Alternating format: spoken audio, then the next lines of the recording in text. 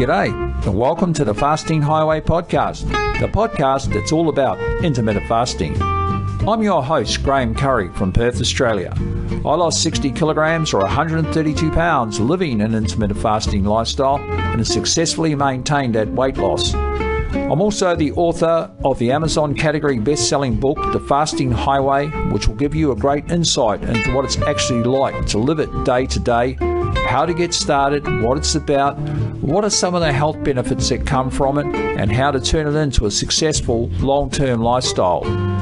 In this series of podcasts, you'll be hearing from people from all over the world, from the beginners to the experienced and those that are on the journey.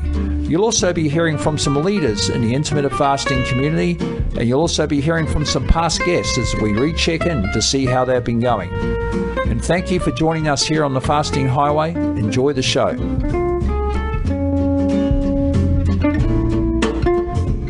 G'day, and welcome to the Fasting Highway podcast, and this is episode 165. And just before I get started today, I just wanted to thank those people out there that have been buying a copy of my book, The Fasting Highway, on Amazon, a story of my own journey and my success with intermittent fasting. If you are in Australia or New Zealand, you can actually get that direct from the website also at www.thefastinghighway.com. If you're looking to get some extra help and accountability in the form of mentoring and private coaching from myself, you can go to the website and book a call from anywhere in the world at a time zone that's friendly to you. Okay, folks, let's get on with today's podcast, and I'm going to be speaking with Michelle Montone. And Michelle was last on the podcast in episode 41 some time ago, and a lot's happened since then for Michelle. And Michelle's a 41-year-old mum of two boys, aged 5 and 8, and she's a wife to a wonderful husband for 10 years. And she lives in Lake Mary, Florida, a suburb of Orlando, and she's a full-time stay-at-home mum for the last 4 years.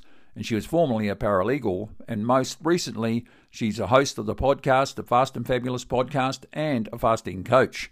Michelle's been yo-yo dieting since age 16, and it wasn't until she found intermittent fasting a few years ago that things changed for her. And here she is to tell her amazing story, Michelle Montone. Oh, g'day, Michelle, and welcome back to the Fasting Highway, and thank you for joining me. Thanks, Graham, for having me back. Really appreciate it. Great to have you. A lot's happened since we had you on, since episode 41, which we're going to talk about in this podcast some 120 episodes ago. So a lot of water's gone under the bridge, Michelle, and obviously you're becoming much wider known in the international intermittent fasting community. But what we might do is strip it right back, and we'll go back to episode 41 where you sort of came on and explained a bit about your journey. So if you wouldn't mind, we'll just recap that for a few minutes, how you got started with intermittent fasting, sort of the issues you had with weight, and then you cracked into intermittent fasting, and the rest is history, as they say. So let's start from there. Sure, no problem. So yeah, I started fasting about a little over 3 years ago, and I learned about it in the hair salon, where all fabulous information is learned. So I started fasting January 24th of 2020. I was almost 200 pounds. I don't know if I hit 200 pounds, but I would suspect I did because I stayed far away from scales. When I went to a doctor's appointment in that same January, a couple of weeks prior, I was 192, I think. And I had been trying at that point to eat better. So I feel like I did lose some inflammation. But I'd say 190 I was started out at.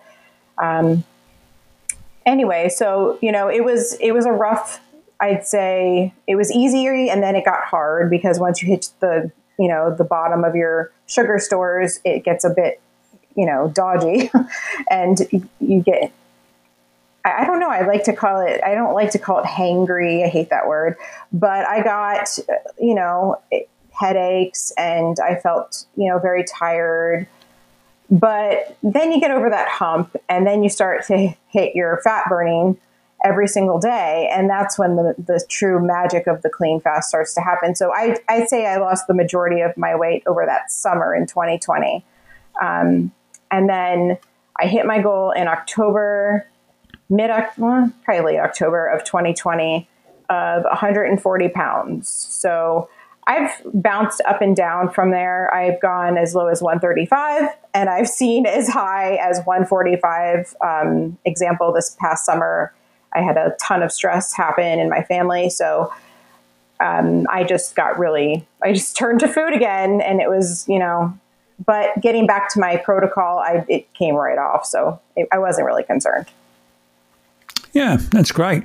So basically, since 2020, and I take my hat off to anybody that started this during the height of the pandemic, of course, and in your country, it was particularly bad there. And I mean, having 2 young children and the husband and the family and everything else like that, that would have really added to the stress. So starting this whole new way of life, how you eat and all that sort of thing in the middle of a raging pandemic is pretty difficult for a lot of people. And I take my hat off to you. I mean, when you think back and you think about what was going on at that point in time, it was quite a stressful time for everybody.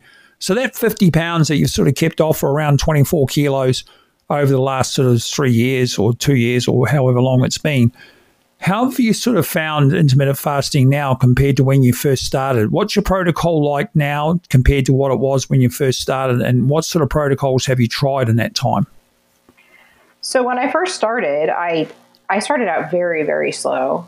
I started out with about a 14:10, and then I worked my way up to about an 18:6. And then after that, when I was in my weight loss mode, the majority of the weight would come off. I would mix it up always. I would aim for at least 18 hours, but I would like to get up to 20 at least 3 times a week.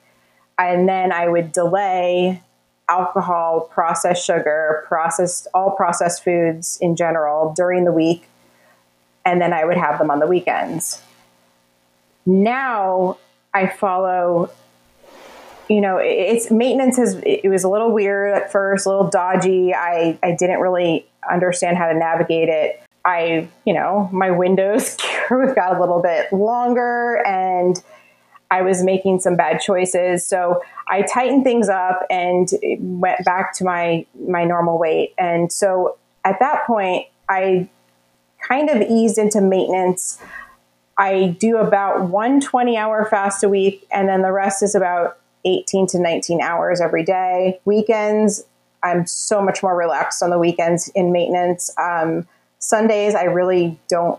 I don't want to say I don't fast, because I do. I don't like to eat early, so I just eat a late breakfast on Sunday morning, and I'd say about 16 hours on the weekends. With an 8-hour eating window, which for me is like, whoa. But those are my refeed days, and I feel like they're just as important as the longer fasting days. So it's been quite the journey. Yeah, that's great. So let's go right back to when you started. So when you looked at intermittent fasting initially, I remember you saying in the first episode, and anybody wants to listen to the first episode, go back to 41, take a listen to Michelle's story, because it was a great one. I remember you saying you thought that intermittent fasting was kind of crazy, kind of weird. And you sort of heard about it, and you thought, who does that? Who only eats once a day? And that was what I used to think too when I first found out about it. I thought, what, are they nuts? Do they belong to some sort of cult? Do they all live on a farm? Do they go out in the paddocks and get the feast ready and all that sort of thing? How does this all work? Well, I didn't really know anybody that did it at the time. And so obviously you've learned a lot about intermittent fasting, the science and everything else around it since then. So given what you know now, Michelle, would you have done it any differently when you started, when you say you started slowly and that sort of thing? Is that the approach you would take now? I would have started slow. I like to start slow. I'm not one of these jump in type of people, because I wanted to make sure I could achieve the goal I set out to make each day. And then when I achieved it and it was easy, then I pushed forward the next day to, a little bit more. But I would say the one thing I would change, though, would be to definitely not open my window with just whatever. And that's what I was doing. I was just find whatever was around and be like, okay, I'm just going to eat a grilled cheese or, whatever it is. It didn't matter to me. I did change nothing about what I ate. And I paid for it dearly. I had a lot of digestion issues. The first month, I had probably the worst hangover of my life. And I have since never drank wine since that day.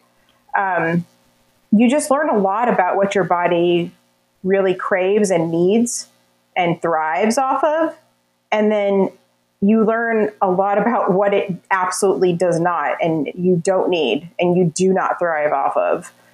So I definitely would change what I was eating sooner, but I don't even know if I could do that. Like going back and looking at my mindset at that point, I was like, I really felt that this wasn't going to work, just like all the other things I had tried. So I liked the freedom of being able to, quote unquote, eat whatever I wanted at the beginning, even though now looking back, I'm like, man, that it would have been better to, eat higher quality foods and, more nutrient dense foods. But this has all been a little part of the learning process for me. Yeah, when I hear that message about you could eat whatever you want, eating whatever I wanted, Michelle, got me to 350 pounds. Simple as that. Simple as that. Eating whatever I wanted, what my mind told me to eat. Right. My mind was telling me to go into bakeries and eat pies. It was telling me to go in a fast food store 3 times a day. That was eating whatever I wanted, right? Right. Yeah. So when I hear that message, I really have to think about it. And I've had Jen on my podcast a couple of times, we broke that myth down. And Jen didn't really have it in that context, and people do take it out of context. And I always say to people, go to the Audible version of Delay, Don't Deny. There's an example of Jen talking. And Jen in that sort of 2 minutes clarifies what she's talking about between eating whatever you want and eating whatever you need. And what I sort of say now, Michelle, is I like to eat what makes me feel my greatest. I like to eat what's going to serve my goals the best. And if that means it's a high quality food, for me, denying or delaying foods isn't a diet brain or it isn't diet mentality. It's simple common sense for me. And that's what I need to do because I was a chronic sugar addict. I was a chronic fast food addict. So I know those things don't work for me. And that's why I was so obese for 40 years of my life. And to make that simple change from eating whatever I wanted to eating whatever makes me feel my greatest has been a game changer. And I think I can really see that in you too, from when you started to what you're doing now is heading that way. It really has. I've gone through it all in the past couple of years. I've had, health issues, not anything serious, but I almost had to have spinal surgery, and I was under a huge amount of stress in 2021, specifically over the summer for the majority of the time. But I was on, some sort of painkiller every day, but I just fasted as much as I could every day, and some days I had to open early, and I did gain a couple of pounds. I didn't really sweat it though, but I really found so much healing and being and feeling grounded too through that stressful time because I have fasting, because it's a constant in my life. I can count on it every single day for the healing. So I went through that, and I didn't really think I would ever be able to, because at the end of when I reached my goal, my next goal was to become strong. And I really wanted to become strong, like more than anything. And then, long story short, my back went out after an MRI. I discovered I have a 10 millimeter bulging disc on my S1 nerve. I could barely walk in the summer of 2021. Actually, it was started in April into the summer. And then I went from doctor to doctor, and they all wanted to throw me on the operating table. And I was like, nope, there's got to be something else. So I found this like really cool belt that goes on your hips, and it helps your nerve pain. And I went to my 4th doctor. I found a 4th opinion. And he looked at me. He goes, "You're standing up straight. This belt is working." He goes, "I just want you to do some physical therapy and get strong. It's going to take a while." He goes, "But you can do it." And he goes, "I don't ever want to see you again." I was like, okay. I don't know what it was. After that meeting, I had the confidence to move forward and go, through with the physical therapy and get strong. So it took a long time of physical therapy And then I was just walking a ton. That's all I could do because I wasn't allowed to run. I'm not allowed to do any high impact cardio exercise at all. I'm not allowed. I can't do it. So I didn't really know what to do but walk. And I really didn't feel like that was doing much for me because I feel like I have to sweat to be able to work up a good, like good endorphins and get, your blood flowing and stuff and feel really great. So that wasn't really doing it for me anymore. So I eventually found this, I call it a gym. It's not your typical gym, but it's a bunch of little saunas where you do these virtual workouts in 125-degree infrared energy saunas. And I've been doing that since the end of October. And I've upped my protein intake by quite a bit because I also realized I was getting about half the protein I needed in a day. I just wasn't getting enough. Between that and the workouts, Graham, I'm like, I've come full circle. Like I feel so much healthier. I feel so much more full of energy. Everything is just better. Like, not that it was bad before, but I feel like, okay, I don't feel weak I feel strong now. I'm not even on the scale because I know I'm actually, I got on the scale a couple weeks into working out. I gained weight because, well, I'm working up muscle, but I just stay away from it because my clothes are fitting great and I can feel the difference. I can see the difference. And I'm not a scale person. Just not. Yeah. Well, you got to find out what works for you, Michelle, and that's the beauty about intermittent fasting. We're all individuals, and it's an individual lifestyle. Absolutely. Experimental one to the T. But I'm really glad that your back is on the mend there because there's nothing worse than that nerve pain and from a bulging disc or something horrible, especially with two little kids to run after too. And let's talk about that aspect. I know last time you're on the podcast, you talked about your family. You had a couple of young boys. And I think they must be up now around 5, 6, and 8, something like that. So let's talk about that, how you sort of work through this lifestyle with the family as well and managing that back and all the rest of it. And I mean, that is very stressful. And what I love what you said was about controlling what you control in your fasting. And that was the one constant that you could do through all of this. So let's talk about family-wise, how that's gone for you, because I know there's a lot of mums out there and they'd love to hear how you've been able to manage your lifestyle with the two children. Well, let me start by saying managing two little kids while being obese is a million times harder than managing two kids, little or not, being at a healthy weight. So that's what I really had to focus on. It was hard. I'm not going to sit here and say it was a breeze to get through the stress of dealing with meltdowns and tantrums and fighting, kid stuff, normal kid stuff. But while you're fasting, that your cortisol just shoots right up. And I find it, the days the kids are home now, because they're in school full time now, they're one's almost 6 and the older one's 8. But when they're home on the weekends or they're home for a school break, I find it much harder to fast. So I'm just on those days that they're home. Sometimes if I have to, if it gets really bad, I'm just like, okay, I've got a break now. So I just break my fast and carry on. That's it. I found it very helpful, though, because I know a lot of moms struggle with eating leftovers. That was a big, big thing for me. I was always eating my kids' scraps off their plate that they didn't finish. So chicken nuggets, just grilled, like the edge of the bread from a sandwich or something, like the crust they don't want. It was just a mess. But when I was in the fasted state, I always keep it shut. So that kept me in control. And that discipline, I saw it as a discipline.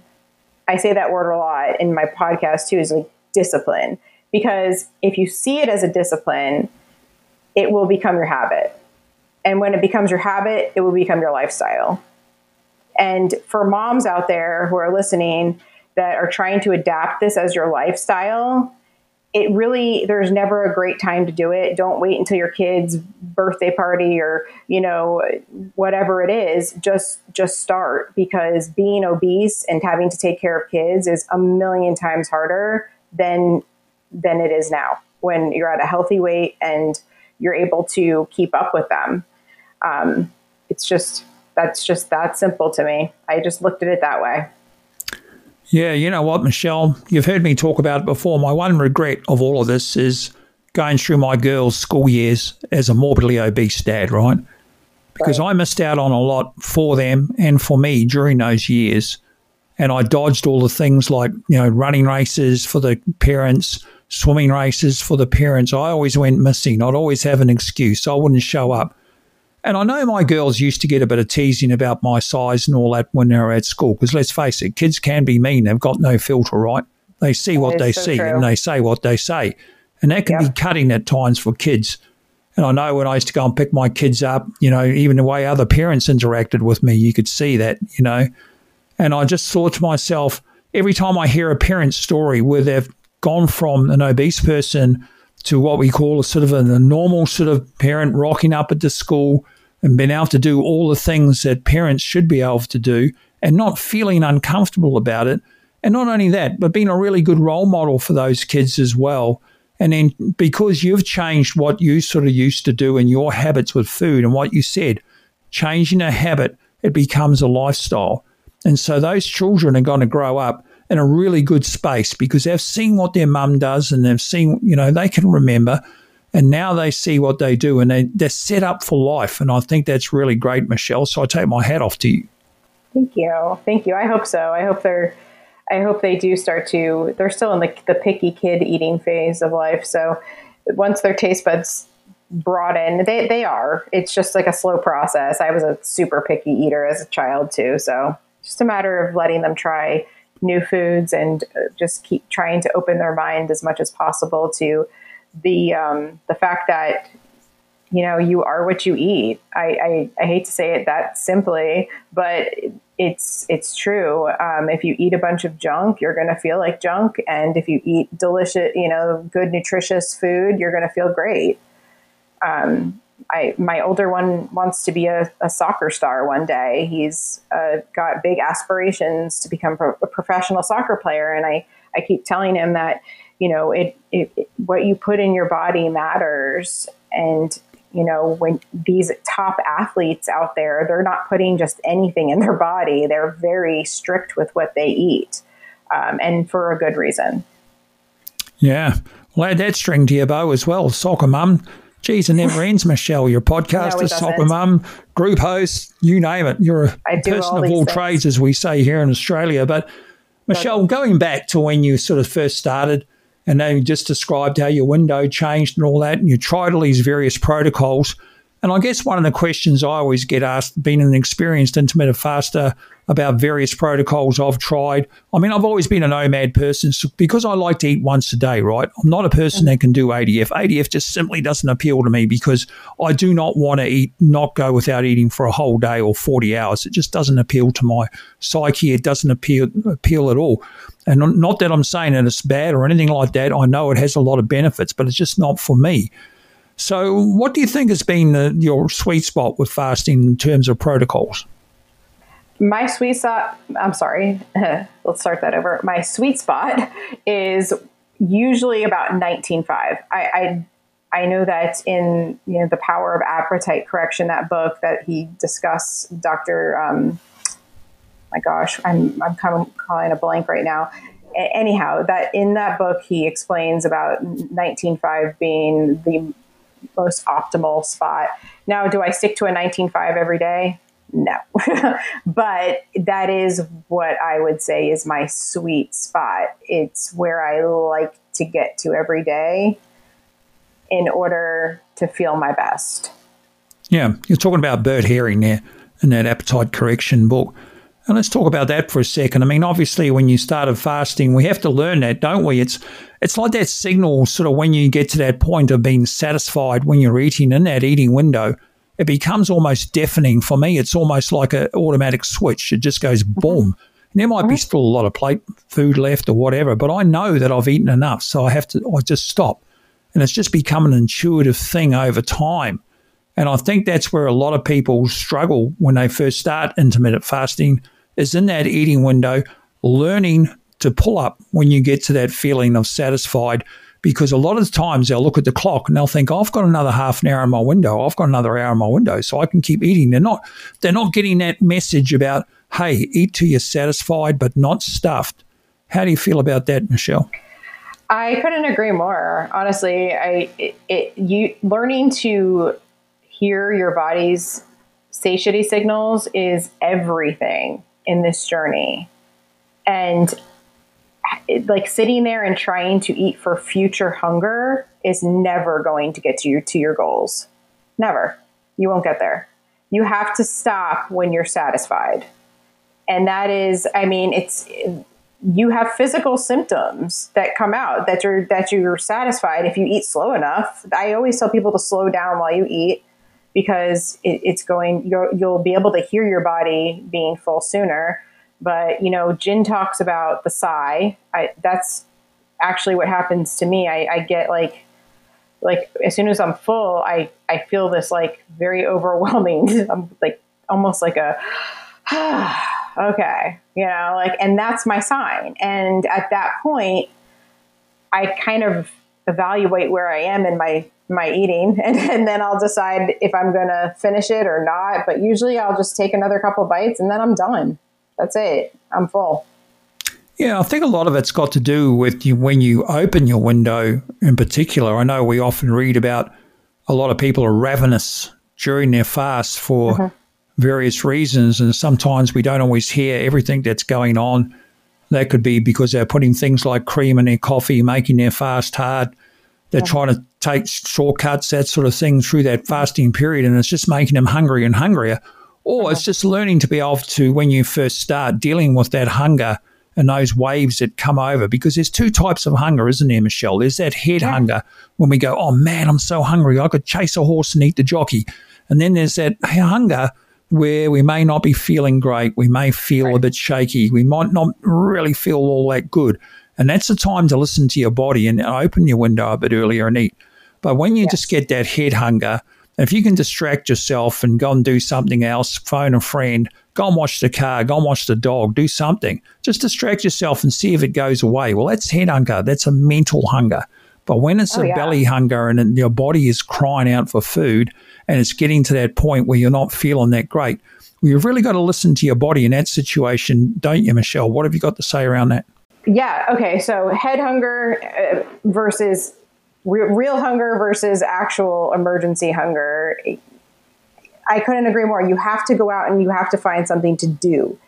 I'll give you an example. Today, I was kind of like feeling a little bit like not in a sick way or anything like that, but I was feeling like that head hunger. Like I got home from working out, I did a lot of work, and then I'm like, okay, I still have an hour to go before I get to my goal. What am I going to do?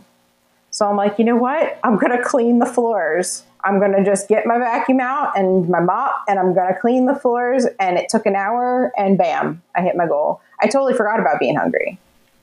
Like 3 minutes into cleaning. So I just try to find an activity. Like you say, I'll try to, pick up a phone, get some work done, go outside. Going outside is a huge one, because when you go outside, it's just like huge distraction. And getting that vitamin D in really helps. But if I do still use pink salt sometimes, a little tiny bit, and just a big glass of water, really. But there's a huge difference between that mental hunger and if your belly's grumbling, it's not because it's really like asking for food. That's what everybody used to tell me. Oh, you must be hungry. Your belly's grumbling. Well, it's just digestion. It's happening. Like it's doing what it should be doing. It's contracting and, telling me that things are all working good down there. So I tend to just go by my physical symptoms as opposed to like the head hunger.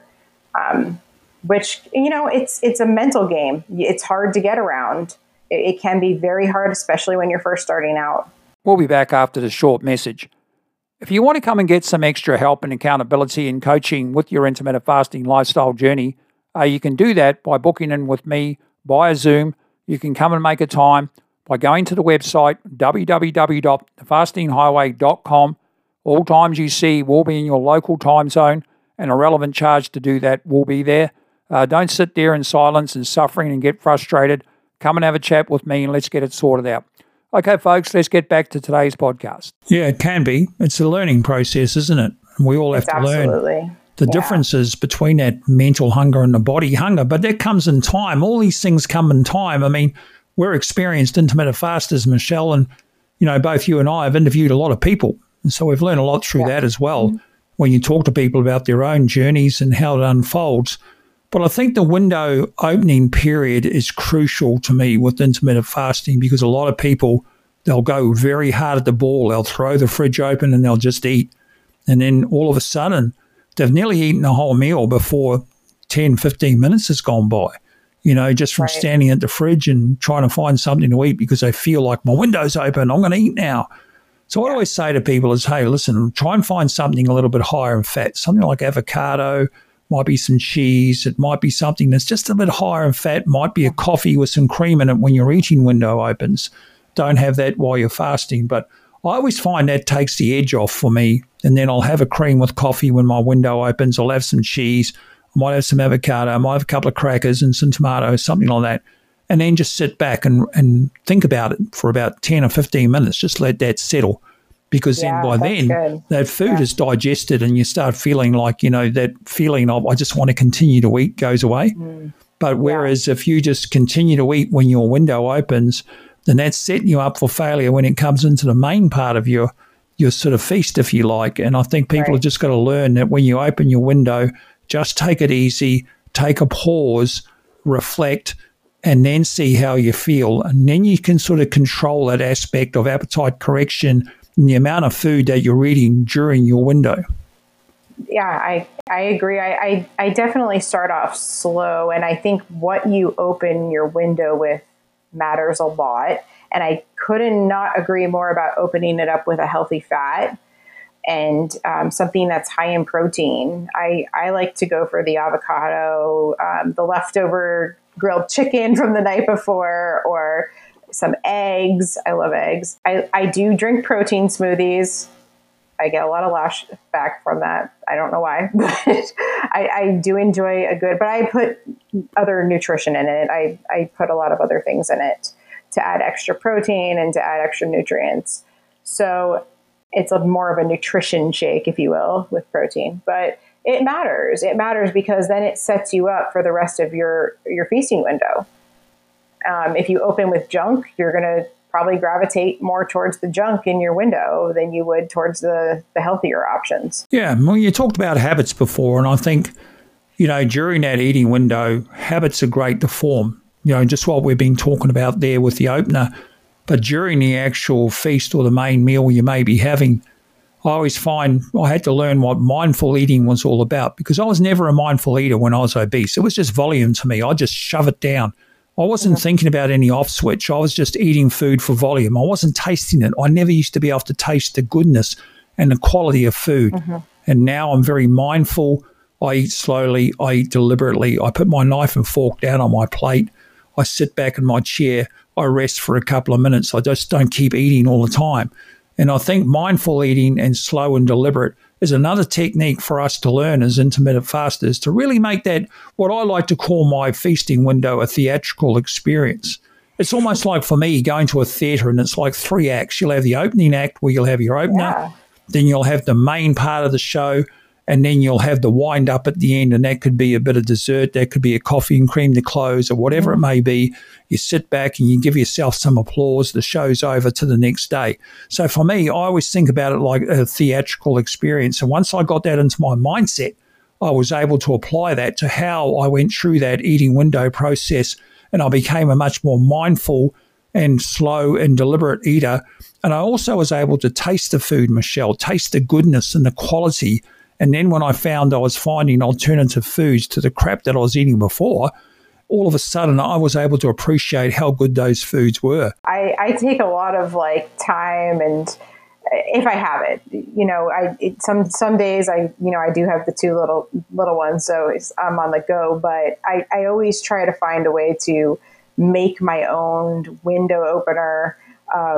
And I really have cut back on going out to eat a lot because it's just not worth it to me anymore. And most restaurant food just doesn't agree with me.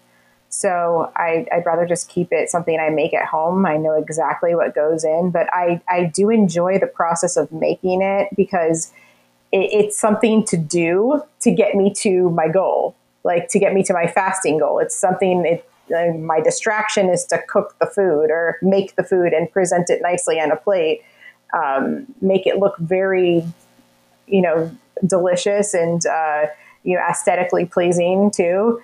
I do like to post my food sometimes and show everybody that, we're not starving ourselves or anything. I eat a lot of food. So yeah, I definitely, I love to cook. My fast breaker, do I like to cook dinner every night? No, just because it's just a lot of work, but I do what I can. I usually just end up eating something on my own because we're so busy. And our lives are busy, let's face it. So just taking a bit of time for ourselves. And I think with that mindset of self-care and self-love, I mean, obviously when you're married or you have children, all that sort of love is going out in a lot of ways. And often we tend to push it out and we're not taking anything back in for ourselves. So sometimes we get a little bit lost in that. And I think when you get into a situation where you become obese or your weight continues to go up and you get into that mindset of self-loathing, you don't like yourself because of the way you look or what you're doing to yourself, but you don't seem to be able to control it. And I think with intermittent fasting, what it's taught me is to have some self-love for myself, Michelle, and have that mindset of, okay, it's all right for me to put myself first for my health goals. And even though you've got two little kids, you sometimes have to put yourself first, don't you? Here's the way I see it. If you don't put yourself first, then if your battery's drained, who's going to take care of your kids? Who's going to take care of your family? If you don't take care of yourself first, it's like on a plane when, there's a lot, they tell you to put the face mask on yourself first before you put it on your children. And there's a reason they say that, because you have to breathe in order to put their face mask on. So yeah, it's definitely, in order to take care of them, I have to be at my best. And self-care is part of being at my best. I don't feel bad about going to the gym every day. I don't feel bad about, going sometimes to get a haircut or a nicer haircut or getting my nails done or whatever it is I'm doing. Relaxation, a massage sometimes. It really does help because when you bring your cortisol levels down, it's much easier to maintain a healthy weight. It's much easier to lose weight if you're trying to lose weight. So I always try to tell everybody, please, if you can get your stress levels down any way possible, do something every day that brings you joy. Because it's really, really important. I really agree with that. And self-love isn't egotistical. It's simply loving yourself enough, and then everything else you do flows from you. And as you said, you're able to take care of your kids better if you look after yourself. You're able to have that longevity with those children. You're able to be able to see their grandchildren, if they have children in the future, for you to enjoy. So there's so much to look forward to, isn't there? And I always say to people that are starting this and they're morbidly obese or overweight or whatever it may be, sit down and draw up a list of what is my life going to be like when I get this weight off my body?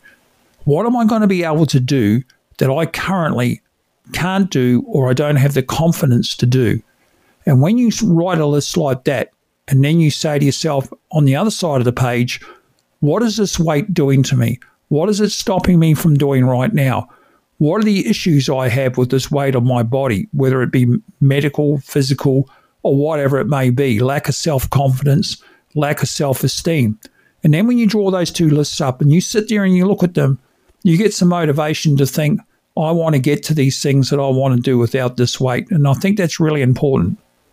It is super important. It is super important. Make that list, because that list, if I made that list, looking back, it would have been extensive, and it would have been a hard list to make. It would have been very emotional, I feel, because and now there's so many things that I'm doing that there's no way I would have done before I had lost the weight and become healthy. You've got to look into the truth machine, Michelle, and that's within yourself. The answer is always within yourself. You can read every book under the sun. You can listen to a million podcasts. But at the end of the day, you have to do this for you and only for you, as you are the experiment of one. Nobody can come and help you with doing your intermittent fasting the right way. You have to do that for yourself. You have to clean fast. You have to do that. When it comes to your eating window, you have to make the choices that are going to serve you best. You have to decide. And I know a lot of people that come to intermittent fasting have long histories of dieting, very long histories in some case, multi-decades, up and down, tried every program under the sun. So they're very reluctant to change, or they don't want to think that they're carrying on a diet mentality. But it's really important to not have that mindset.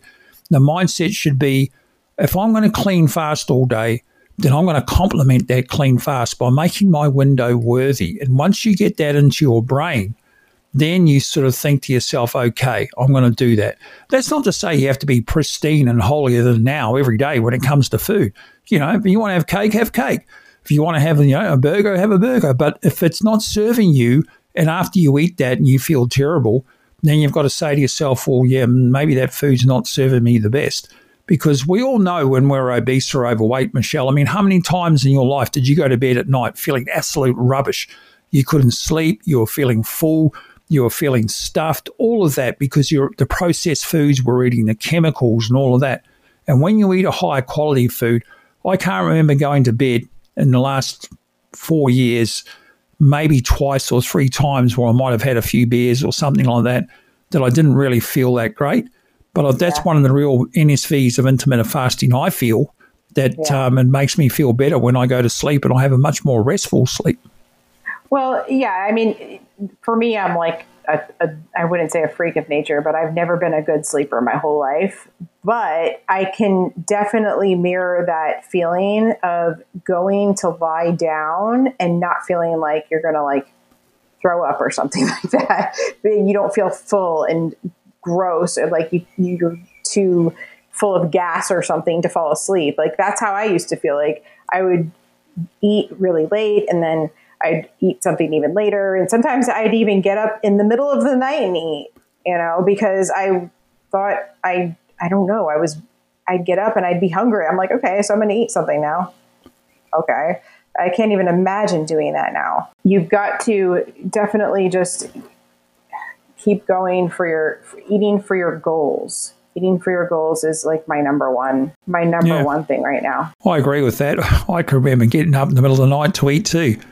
And you get up to go to the bathroom and you think, oh, well, I might have a visit to the fridge or something, see what's in there and have some cold food in there or something, have a couple of bites and go back to bed. And it used to be horrible. And you can change. That's the thing. That's the important thing. No matter how bad your nutrition is, what situation you're in with your weight, you can change if you want to change. And that's the thing. And that's what we're really advocating for.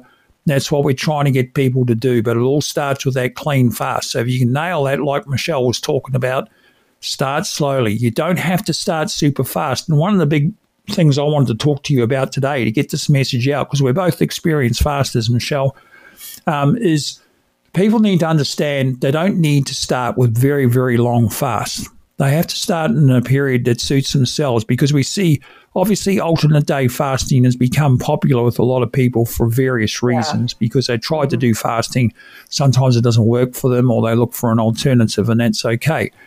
But I wouldn't suggest to anybody that's new to intermittent fasting, I wouldn't say to them, do alternate day fasting until you've been doing IF for at least 3 to 6 months. So you get your body into that phase of fasting, you get into that sort of fat adapted period, you come into that appetite correction, and then you're in a really good space to try these very long fasts, including alternate day fasting, because often we find people, they'll try and fast too long and they'll crash and burn and they'll say intermittent fasting is no good. So it's really important just to work into it, isn't it? It's so important to, I feel like it's so important to ease in. Easing in for me was I think ultimately why I was so successful and why I continue to maintain, because I didn't take off more than I can chew and ultimately, or bite off more than I can chew and ultimately set up myself for failure, because that's what a lot of people do. Like you were just saying, they go in and they will come into the Facebook groups and they see people doing 36-hour, 42-hour fasts. And they're like, oh, I want to do that. I want to lose, 10 pounds in 2 weeks or something ridiculous. And they try that and they think they're going to die, because that is really hard to do right out of the gate. Like I can't even imagine trying to fast for 36 hours and never fasting before. That is definitely not something I would ever recommend somebody to do. I actually have never tried alternate day fasting myself. I've never tried it. It's just never something that's, like you said, it's never a tool that I wanted to pull out of my toolbox, because I need to eat every single day. I'm more of a once a meal day person, as opposed to sleeping all night with no food. I just can't, I get so jittery. I went for 25 hours once and that was like so full of energy, but then I hit a wall and I was like, there's no way I could sleep like this. There's just no way. So I had to eat something. I'm the same. I only ever fasted over 36 hours once, and that was purely because I got home late from a field trip for work and I was super tired, and I got out of the car and I was, I'm just going to go to bed, I'm just not even going to worry about eating. And I woke up the next day and I remember the whole next day how hungry I was. And that's why I don't do it. And particularly I wouldn't do it where I did like a 500 calorie option. For me, 500 calories would just want me to try and eat more. Just all I'd want to do is eat more once I started, and that would be the problem. I think if I did do it, I'd probably do the down and up day sort of thing to make it clear. I couldn't do the 500 either, because that would be like an opening. I'm like, oh, I'm open, now I want to eat again. And now I could see myself just going crazy the next day too with food. Like after a 36, 42-hour fast, just eating everything for like 12 hours or something. Joe, we're moving into the final bit of the podcast, but I really wanted to open up a space here about Michelle Montone. Let's face it, you've come along out of the bolt from the blue, sitting at a hairdresser's salon.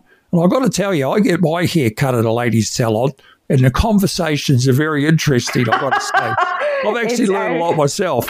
And, it's a bit of an eye-opener. I never knew what they talked about before, but, it's very interesting because every sort of, there's a men's section there as well, and we all sit in a little corner, and you can hear all the conversations going on. They really talk about this stuff, getting your hair done? Wow. And obviously the hairdressers is a very sacred thing, I suppose. But it's like that's interesting. Almost. But that's when you first heard about this intermittent fasting, you thought at the time it was crazy. You discovered things like gin, you joined groups and that sort of thing. But let's talk about where you are now. I mean, you're obviously a podcaster. You have your Fast and Fabulous podcast, which is fabulous. I've been on it myself as a guest. I really love it. I listen each week to all the various guests. Thoroughly recommend it to anybody out there. But not only that, but you've grown a Facebook community from scratch, from nothing, to some 12,000 members now, following the principles of delay, don't deny, clean fasting, which I think is magic. And, you've just really come out in all this sharing that you're doing. And now you're going and transitioning into intermittent fasting coaching and mentoring. So let's just start talking about all of that and how that came about. Firstly, the group, and then we'll move into your coaching, and we'll talk about coaching a bit. So the group was, honestly, I formed it when Jen left Facebook back in 2021. She reached out to a bunch of us to form, our own groups if we wanted. And I really I formed it because I had a lot of people in my circle, my friends and my family, see my success and were generally just interested in fasting. And I really just wanted to share with them. It never really was intended to become this big thing. And it kind of just grew that way. And so that's, it's not just me that runs it. I have two other administrators, Melissa Denny and Lisa just Sunas. I always say her last name wrong. Sorry, Lisa. Don't get mad at me for that. Those are my other administrators. And then I have a few moderators. They do a wonderful job of keeping the integrity of the group as high as possible. But the podcast actually it was something that I had been thinking out for so long, and I just didn't have the nerve to start doing it. I was really nervous. I didn't think anyone would want to hear anything I had to say. I didn't think I qualified to have a podcast. And so I thought about it for like a year. And then I came up with the concept of Fast and Fabulous and kind of just said to myself, you know what? It's just like fasting. If it's scared, like I was a little scared of going into fasting and making it my lifestyle. And it's the same with the podcast. I'm like, do it scared. And so that's what I did. It was a little rocky at first, but it's definitely evolved. And I really enjoy it because every interview I do, I learn something new. And I get to share about intermittent fasting all the time, which actually keeps me in check in my own intermittent fasting lifestyle. So what I'm giving out, I feel really the universe is giving back to me in some kind of way, because I am getting like so much knowledge and information from just not just my guests, but like, you know, even just members in my group. I have, you know, some really seasoned fasters in there that are, I've been fasting for 6 years or something like that. I'm like, oh, wow, you know, tell us your story. Or, you know, like I always want to learn something else. I always want to go after the next goal. So the podcast came along. I mean, it's doing pretty well. I don't produce as many episodes as a lot of other podcasters out there because it is just a very small part-time thing for me. But that's kind of evolved into me mentoring and coaching people for somebody who may need to have a little bit of extra help. I mean, this is a free lifestyle. It doesn't cost you anything to fast. It's one of the things we love. But there are some people that just need some help with either the mindset shift or just accountability, knowledge. If they don't want to be on social, leaning on the Facebook support groups, then that's where I would come in. Fantastic, Michelle. I can't tell you how proud I am of you. I've followed you. Obviously, we've known each other for a while, and I think you're a great podcaster, and I think you're only going to get even better. And but people don't sort of realize how much work's involved in podcasting.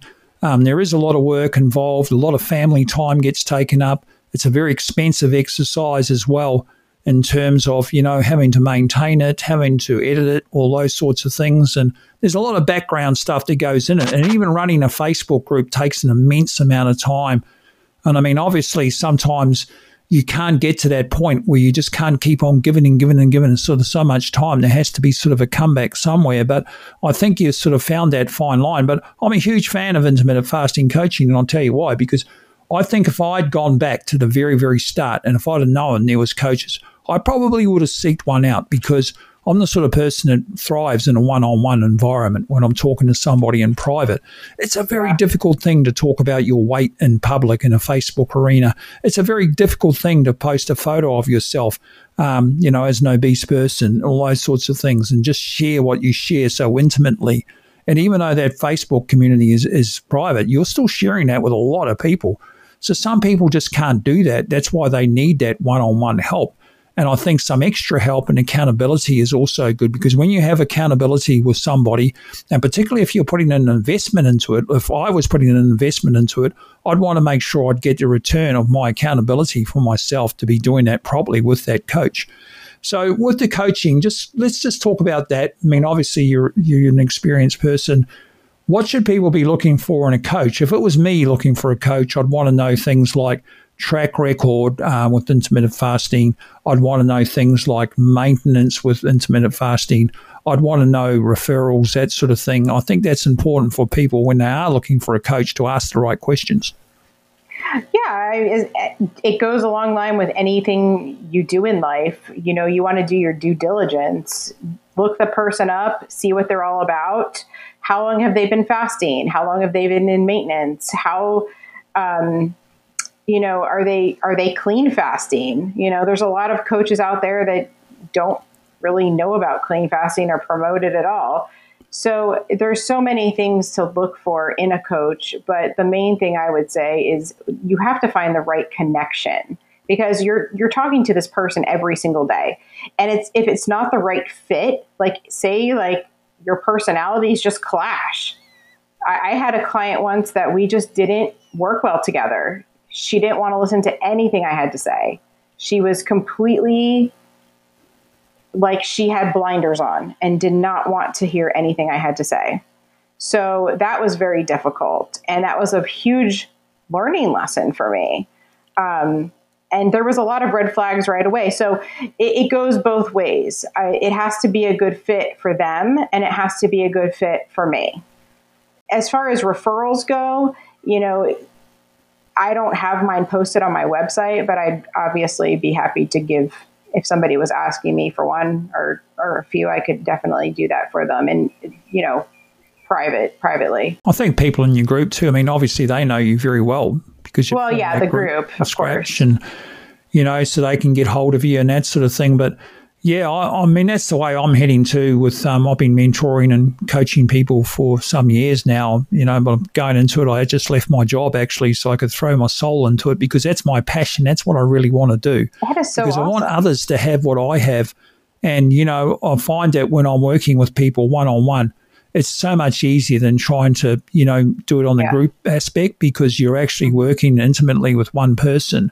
And so, yeah, I congratulate you on everything you've done, Michelle, and you're an inspiration to so many people out there. And I can't wait to see where your journey goes in the future. And hopefully there's a book in you at some stage as well, and you put all this and documented what you've learned and, you know, where all the guests that you've interviewed and what have you. But Michelle Montone, thank you for coming back on the Fasting Highway. It's a delight as usual. Thank you for having me back, Graham. It was so nice to be here. Thank you. The best way is either my website, fastandfabulouspodcast.com, or Instagram. My tag is Clean Fasting Mama. Clean Fasting Mama. That's it. That's where I first met you, the Clean Fasting Mama. That's the way. I remember following you on IG. Okay, Michelle, take care. Have a lovely day. In my regards to everybody in Florida, and I'm glad everything's got better there since you had those floods. Yeah, thank you so much. Yeah, it's been much better. Thanks for having me again, and have a wonderful day. Okay, take care. Bye. You too. Bye.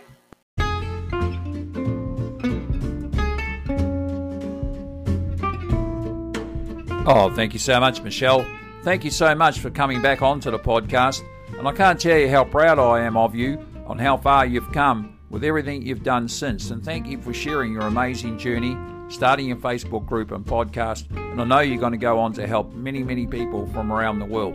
So good luck, and we hope to talk to you in another 6 to 12 months' time to see where you are then. Okay, folks, as heard in the podcast there, if you are looking to get some extra help and accountability, you can come and do that by booking a mentoring and coaching session with me. You can go to the website www.thefastinghighway.com. All times you see will be in your local time zone. You can book in no matter what country you live in around the world. You can do that and come and have a private chat with me one-on-one.